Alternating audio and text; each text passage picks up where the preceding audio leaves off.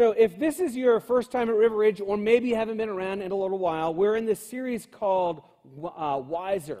And we're talking about how God gives us this blueprint for how to live life in a bunch of different areas. But I think if we were to look back over our lives, there are times we look back and we'd say, I didn't make a wise decision. And it could be that you didn't make a wise decision because you knew the right way and you just chose immediate gratification instead. Or it could be, as you look back, you had one too many drinks out of a red Solo cup and you made a bad decision out of that when you were living in Morgantown. It could be that. But sometimes, not saying that's for you, I'm just saying that happens. But it also could be that you just didn't have the information at the time that you needed to have. There was pieces of wisdom that you didn't have to make a good decision.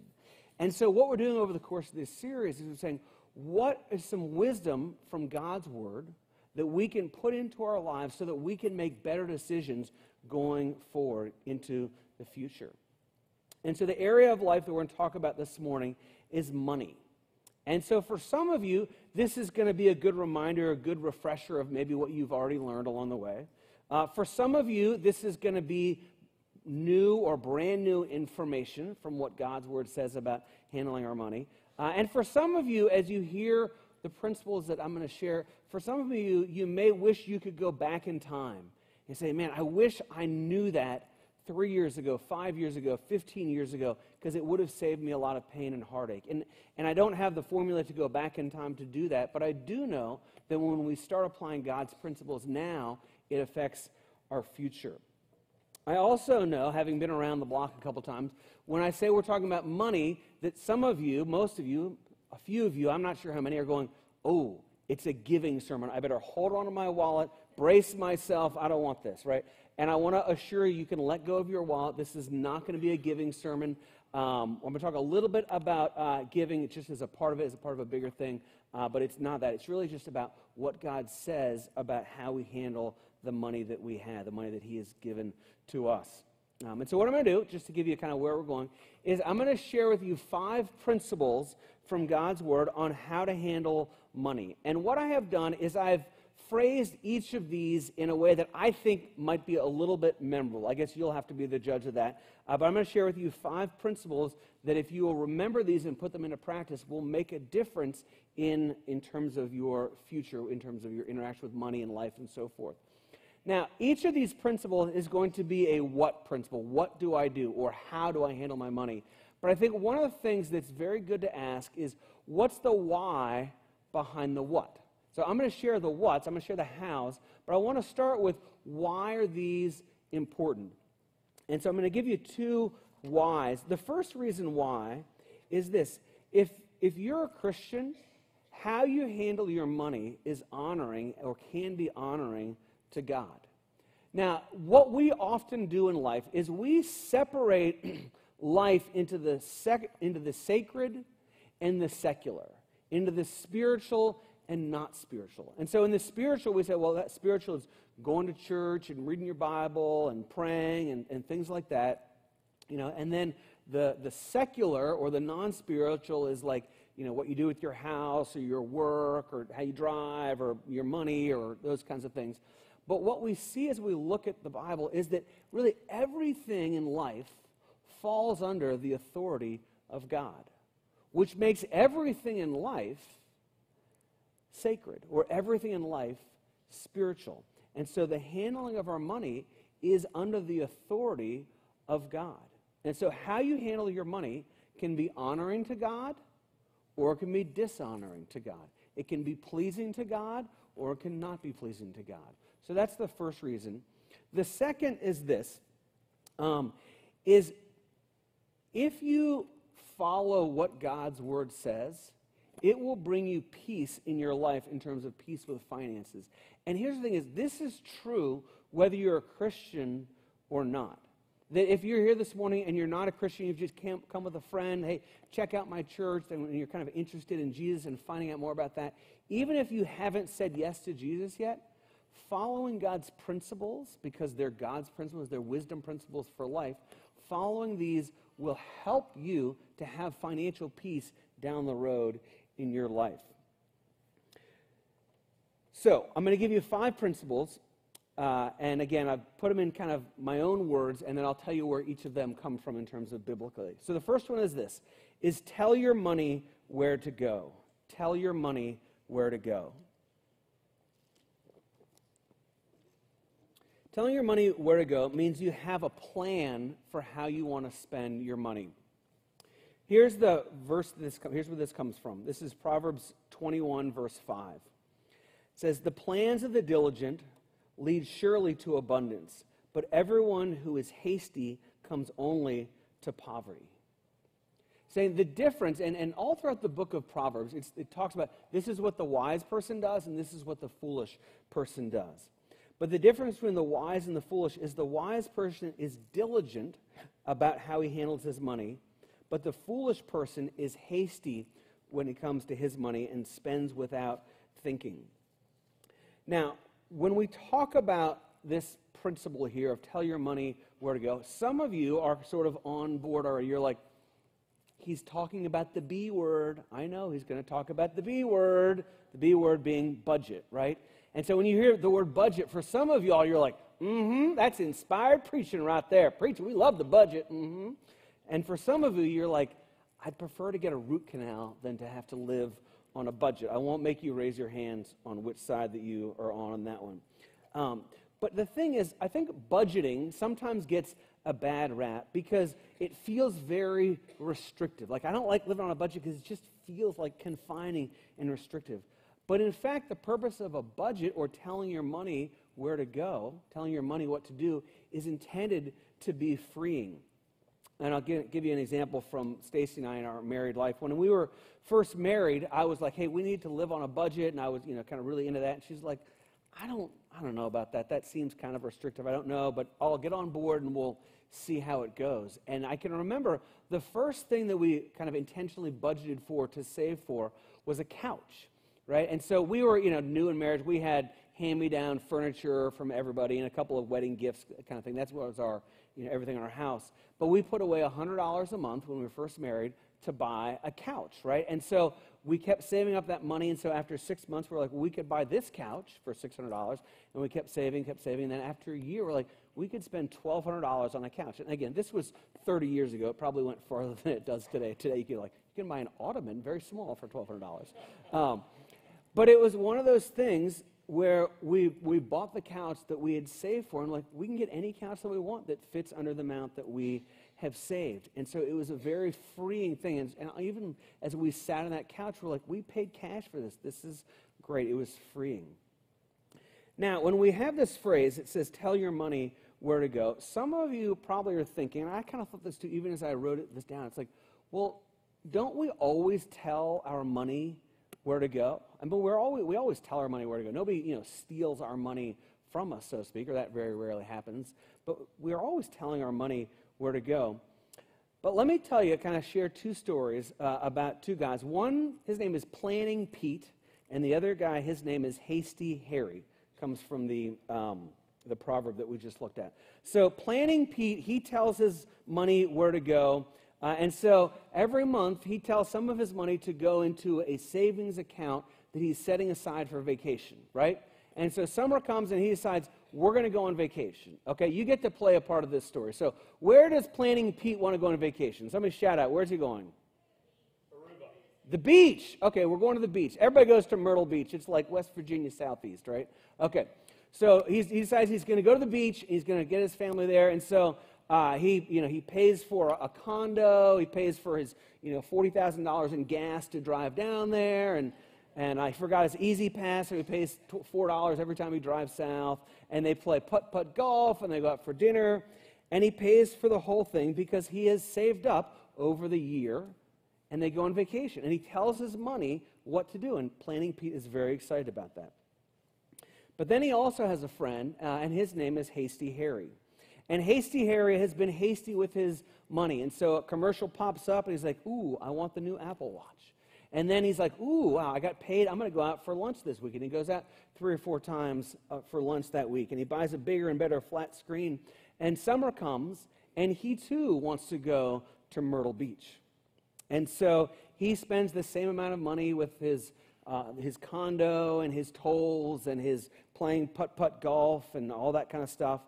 But he doesn't have enough money to pay for it, and so he slides his credit card everywhere he goes. And so for the next 4 to 6 to 8 months, he's paying off his credit card, right? But in that case, Hasty Harry has not told all of his money where to go. That Mr. Visa or Mr. MasterCard or Mr. American Express has told his money where to go, right? Because he's paying for the condo, but he's also paying his interest on the condo. He's paying for putt-putt golf, but he's also paying the interest on putt-putt golf. In that case, he hasn't told his money where to go. So the principle for us is when you have a budget, you can live in such a way that you tell all of your money where to go with intention. All right, that's the first one. Here's the second one. Sometimes you have to get a 4 for 4. Here's where this comes from. There we go, okay? Sometimes you have to get a 4 for 4. I assume that let's put the picture back up there. Let's just for fun, okay? So I just walk everybody. So everybody understands that what a 4 for 4 is, right? From Wendy's. So you get 4 things. You get French fries. You get chicken nuggets. Very little chicken in there. You get a Coke, and then you either get a small chicken sandwich or a hamburger, right? You can take that off. All right? So we know what a 4 for 4 is.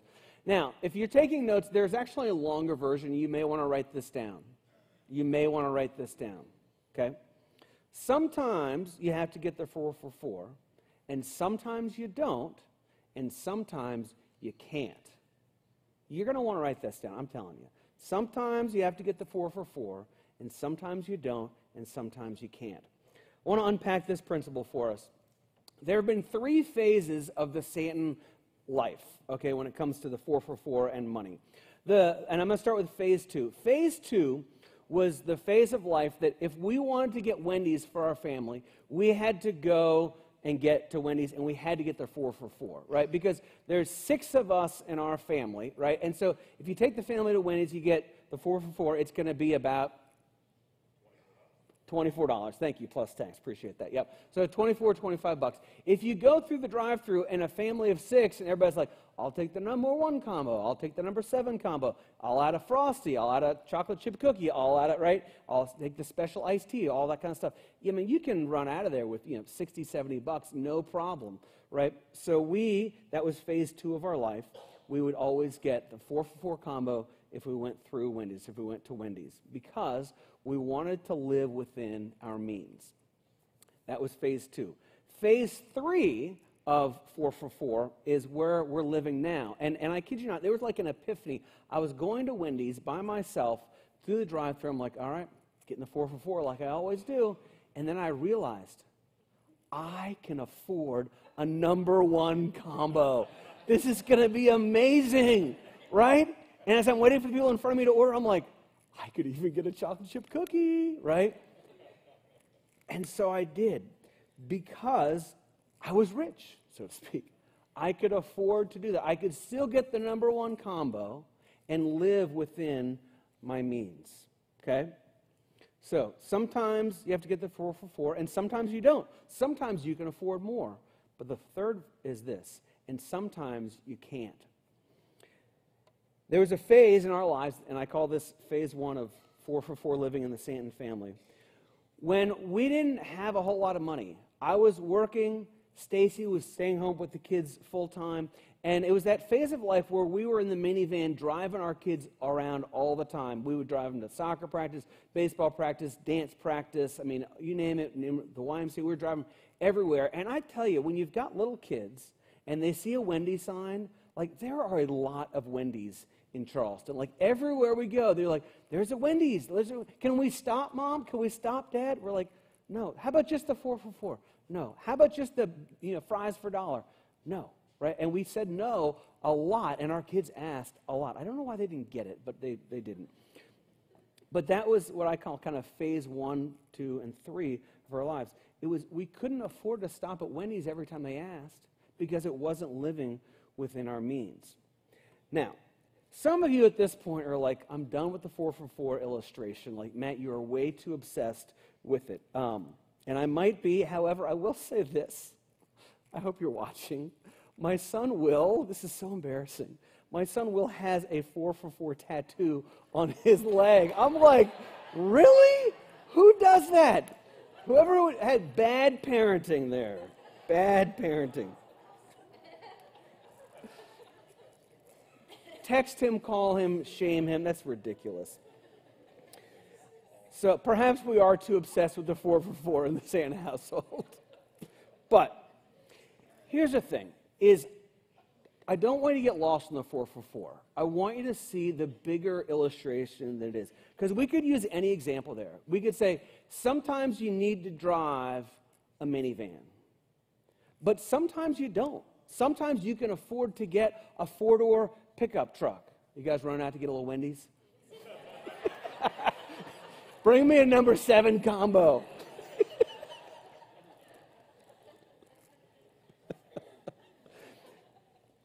But here's the thing. Sometimes you have to drive a minivan, right? But sometimes you can afford a nice newer car than that, and that's okay.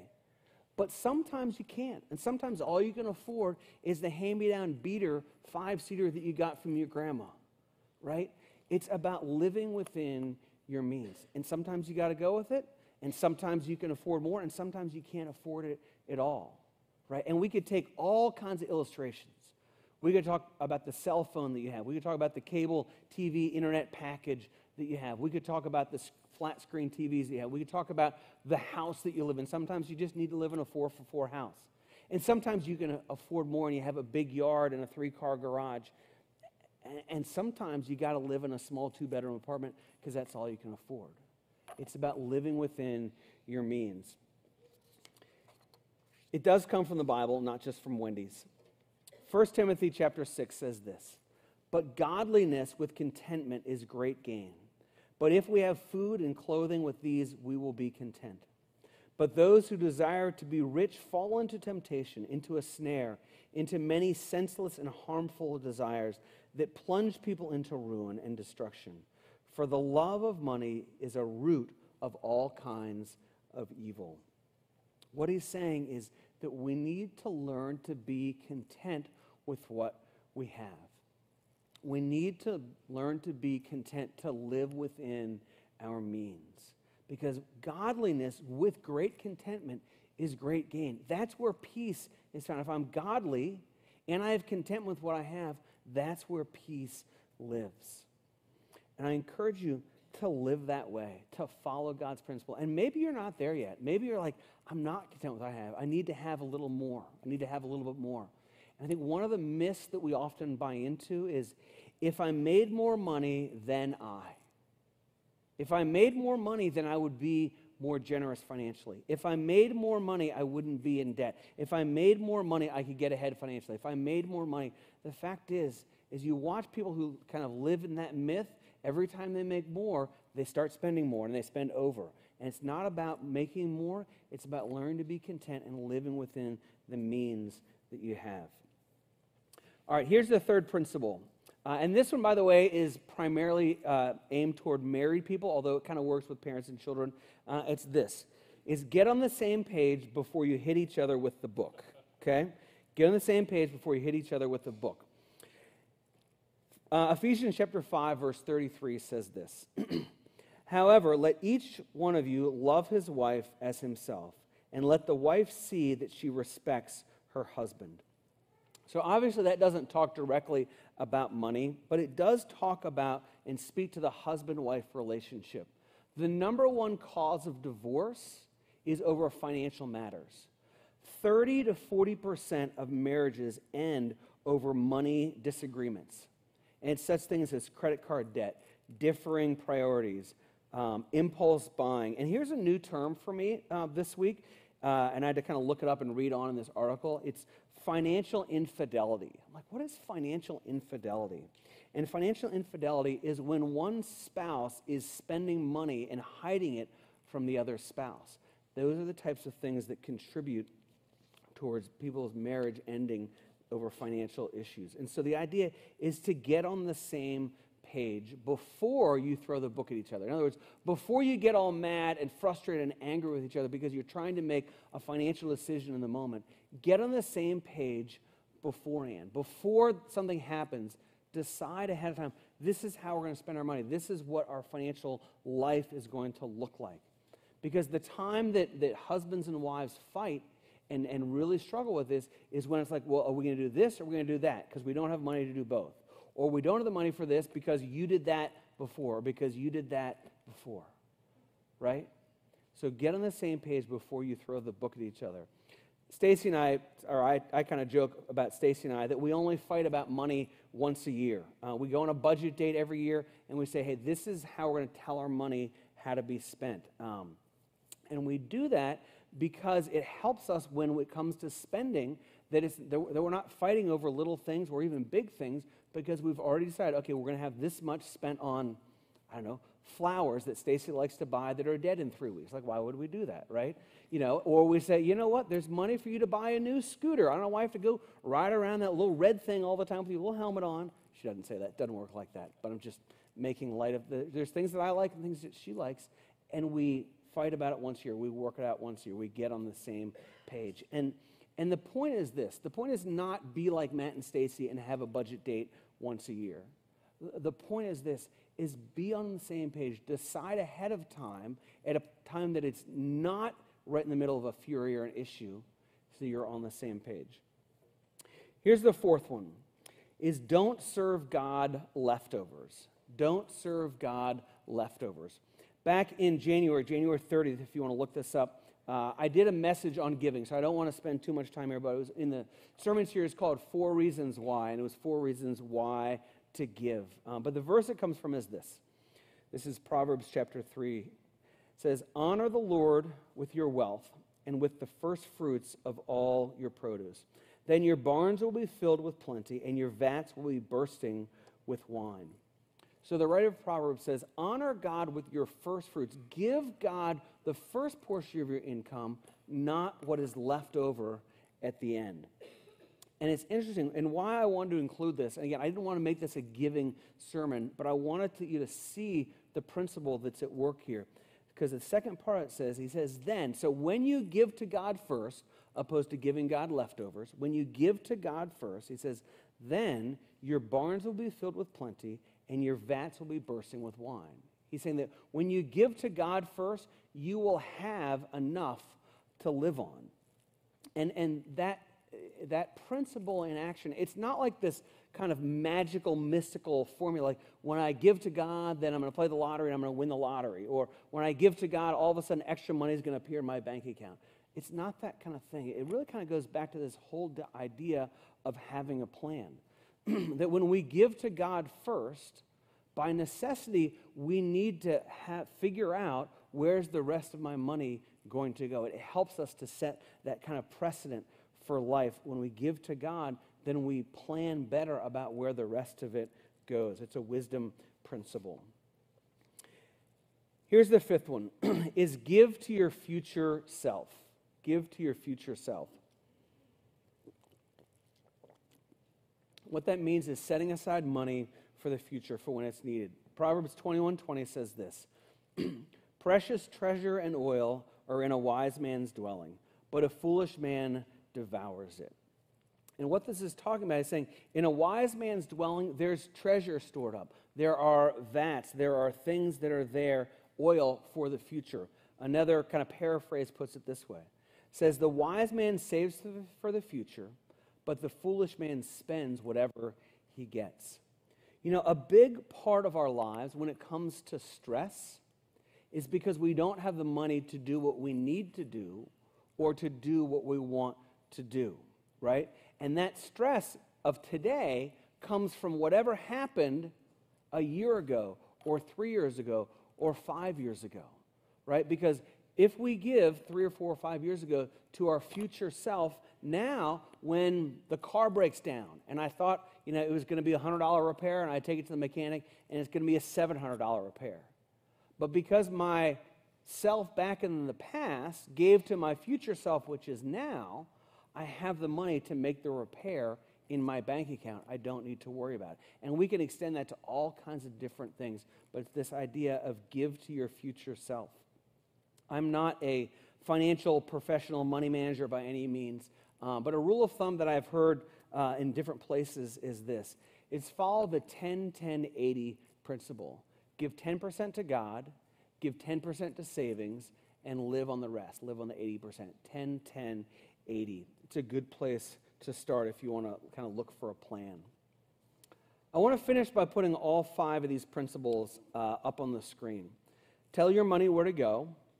Sometimes you have to get a 4 for 4. Sometimes you don't. Sometimes you can't. Get on the same page with each other before you throw the book at each other. Don't serve God leftovers, and give to your future self. As we talk about application, I want to kind of give you 2 thoughts. And maybe you're going to do one of these, or maybe you're going to do both of these. But as you look at this list, I want you to think in terms of incrementalism. Because sometimes you can look at a list like that, and you're like, man, I'm so far away from doing any of that. And you kind of give up. But pick something on there and go, you know what, I can increase it incrementally. Say, you know what I do now? Like, I just give $1 a month for the Dollar Club. Or I just give $50 a month. And that's, man, I look at my income, that's probably like a 0.5%. And maybe I'm going to start giving 1% or 2%. And then next time I get a raise, I'm going to raise that to 3%. And then a year later, I'm going to raise that to 4%. And you can do this. The same with saving. You say, well, I'm not saving anything now. Well, do a portion of save now. Or save $100 or whatever it is. But do that incrementally. Here's the other way to look at this in terms of getting to an application. Is ask yourself the question, if you started doing one of those 5 things, or if you really paid close attention doing one of those 5 things, which of those would make the biggest difference in your life? Which of those would bring about the most peace in your life?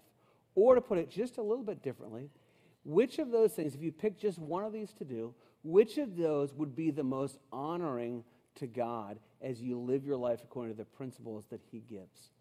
So I encourage you to take some time, take some thought, have those in mind, and say, where does God want me to go next when it comes to my finances? Let's pray together. Heavenly Father, thank you for this morning. Thank you just for the opportunity to share these principles. And Lord, I know that for some here it's exactly what they needed. And for some, it's something that is looking back with regret, saying, why didn't I do this? But God, I know that you are a God of graciousness and a God of forgiveness, but you're also a God of a hope and a future. And I pray, Father, that you would help us to put these principles into practice, that we might honor you and that we might have financial peace in our lives. In Jesus' name, amen.